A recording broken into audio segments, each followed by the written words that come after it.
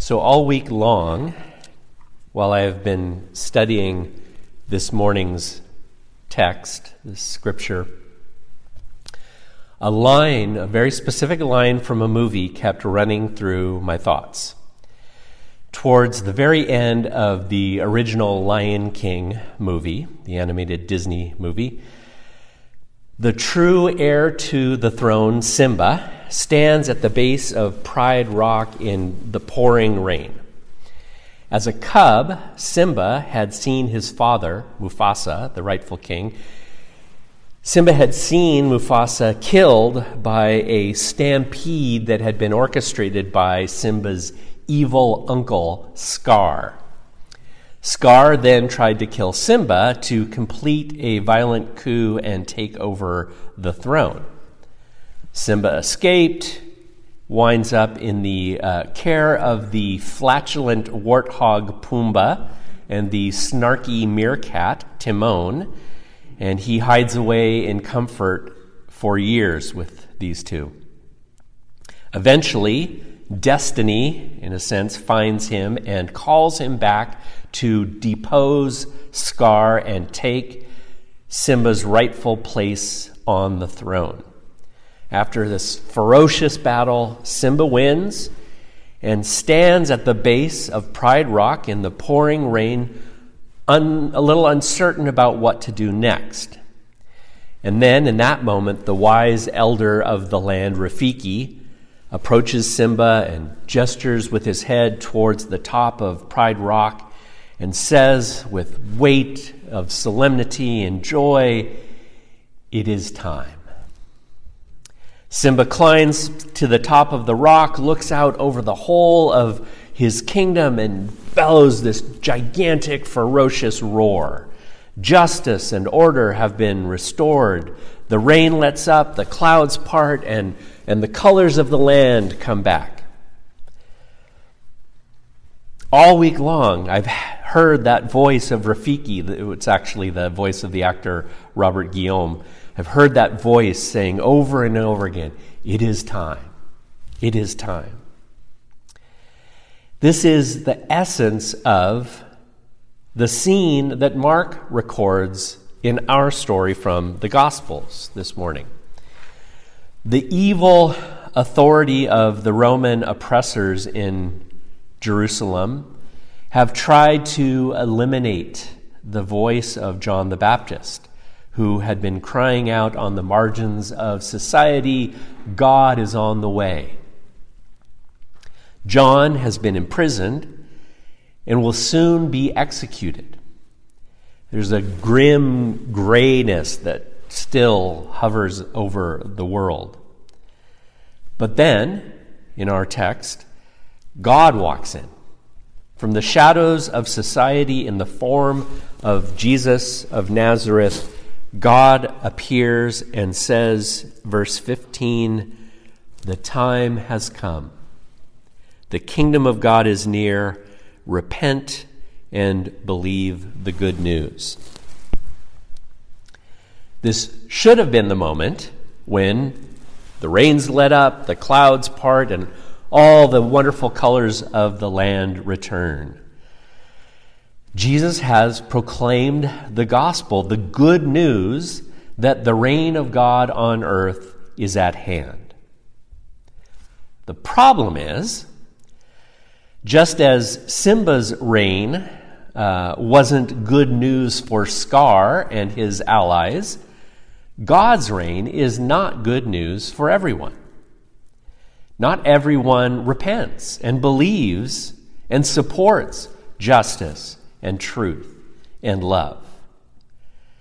Jesus' announcement that the time has come is only the beginning of the eventual full reign of God. In the meantime, the battle continues. The battle still is being fought. Part of the work of Advent for those of us who believe Jesus is the Son of God is thinking through, where do we stand in our relationship to God's reign on earth? What does it mean for us to repent and believe the good news. After spending time with this scripture and with God this week, I believe there is an important reason I kept hearing that voice saying, "It is time." I believe that the time has come for the white church in the United States, of which we are a part, to repent and believe that the reign of God is particularly good news for Black, Indigenous, people of color, and that we must act in support of this truth. Now, my favorite voice at Advent, honestly, is Linus's from A Charlie Brown Christmas, reciting the words of the angels in the King James version of Luke, when he takes the stage and explains to Charlie Brown the meaning of Christmas. "And there were in the same country shepherds abiding in the field, keeping watch over their flock by night. And lo, the angel of the Lord came upon them, and the glory of the Lord shone round about them, and they were sore afraid. And the angel said unto them, Fear not, for behold, I bring you good tidings of great joy, which shall be to all people. For unto you is born this day in the city of David a Savior, which is Christ the Lord. And this shall be a sign unto you, ye shall find the babe wrapped in swaddling clothes, lying in a manger. And suddenly there was with the angel a multitude of the heavenly host, praising God and saying, Glory to God in the highest, and on earth peace, goodwill toward men." I love that part, particularly, good tidings of great joy which shall be to all people. And I do believe that God's love wins out, and that God loves and saves all people. At the same time, God's love for all people demands change from some people, from many people, for the way in which we live. Listen again to our Hebrew First Testament reading about the anointed one of God who will come. This is the vision that Isaiah had given to him by God, of the anointed one who will come to bring the reign of God and what all that means. "Here is my servant whom I uphold, my chosen one in whom I delight. I will put my spirit on him, and he will bring justice to the nations." And note, as in just these first opening chapters, or verses especially, the significant emphasis on justice. "He will not shout or cry out or raise his voice in the streets. A bruised reed he will not break. A smoldering wick he will not snuff out. In faithfulness he will bring justice. He will not falter or be discouraged until he establishes justice on earth. In his law the islands will put their hope." Goes on later and says, "I will take hold of your hand, I will keep you and make you to be a covenant for the people, a light for the Gentiles." The Gentiles were outsiders, especially at the time. That's important. This is for the outsiders. "To open eyes that are blind, to free captives from prison, to release from the dungeon those who sit in darkness."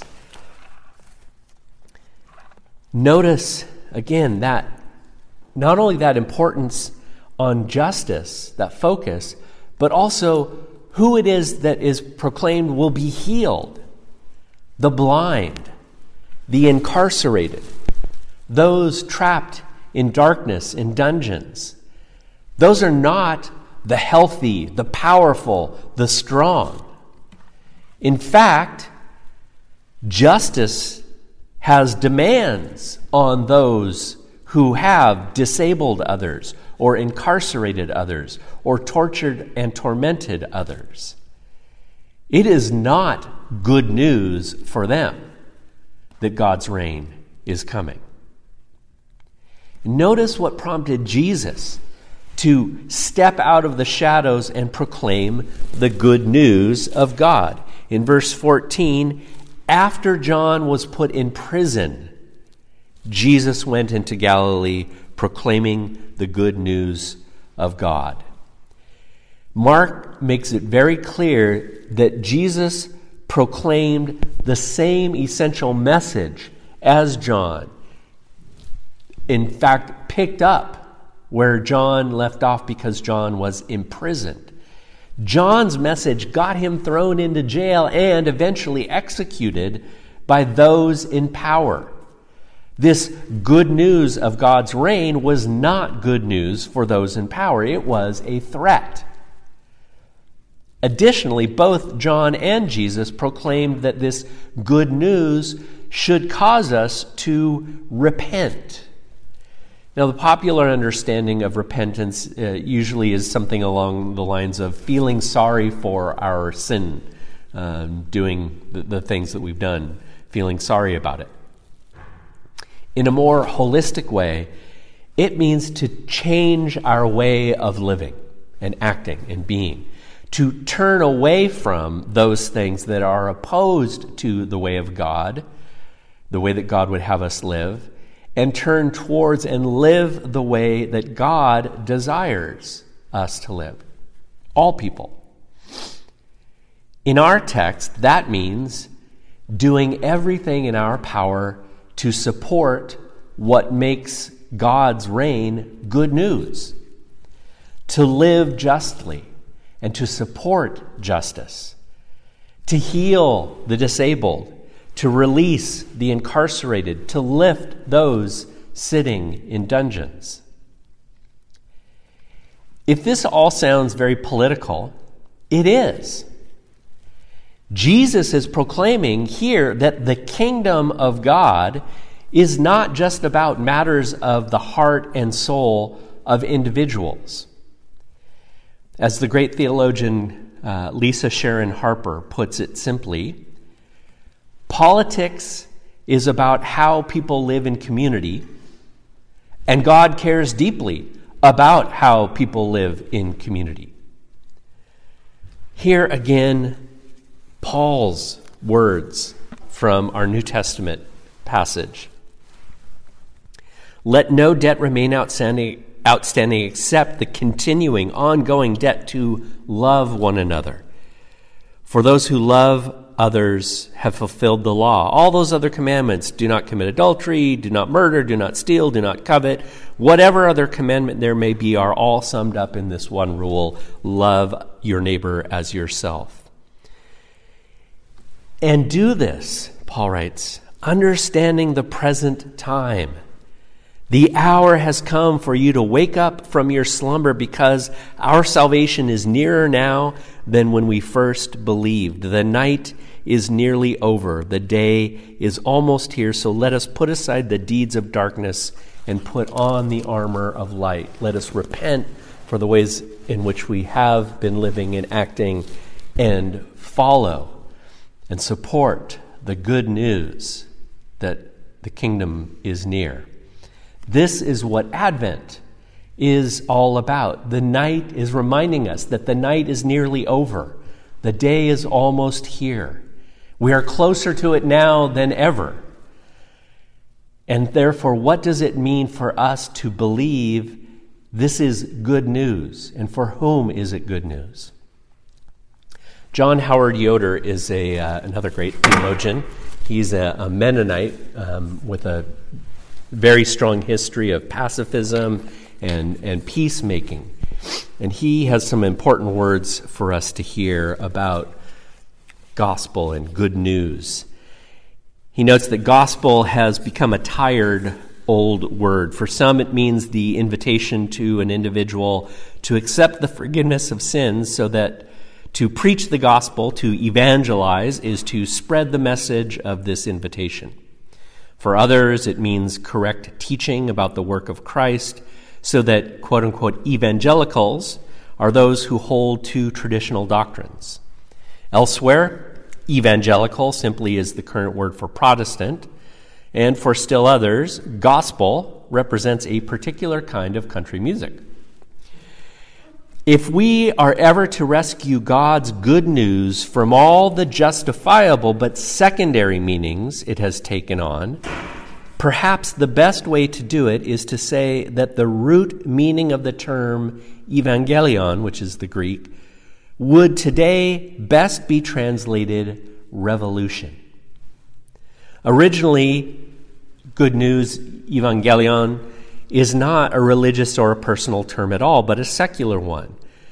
Evangelion is not just any welcome piece of information, good news. It is news which impinges upon the fate of the whole community. Good news is the report brought by a runner to a Greek city or a Roman city that a distant battle has been won, preserving their freedom, or that a son has been born to the king, assuring a generation of political stability. Gospel is good news having seriously to do with people's welfare, the whole people. He closes, for Jesus in his time, and for increasing numbers of us in our time, the basic human problem is seen not in individualistic terms. The priority agenda for Jesus and for many of us is not mortality or anxiety, but unrighteousness and justice. Injustice, but unrighteousness and injustice. That's the problem. The need is not for consolation or acceptance, but for a new order in which men and women may live together in love.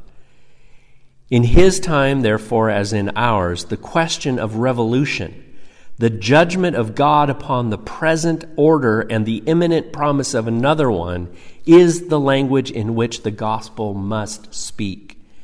What most people mean by revolution, the answer they want, is not the gospel. But the gospel, if it be authentic, must so speak as to answer the question of revolution. And this is what Jesus did. There are times in the life of a society when a course-altering change can happen. There are times in the life of a society when a course-altering change must happen. And I believe that the U.S. is in a time where we must change. The past 4 years have revealed the rot at the core of our soul as a nation. The ugliness and the vile inhumanity of white nationalism has been unleashed and spewed like vomit across the country. We have created a social construct called white and used it to demean, dehumanize, commodify, torture, rape, kill black, indigenous, people of color for 400 years. It cannot go on because it is not the way of God. The reign of God in our society is good news to black, indigenous, people of color, and to all people who are poor, incarcerated, disabled, oppressed, whether physically, sexually, spiritually, or mentally. We, as a predominantly white congregation of followers of Christ, are called to believe this is the gospel, the good news of Jesus Christ, to repent of all the ways in which our works, our deeds, our thoughts have and do betray this truth, and then to live and do all in our power to support and strengthen and stand up for this good news and for those whom it is good news. The time has come. Thanks be to God. Let's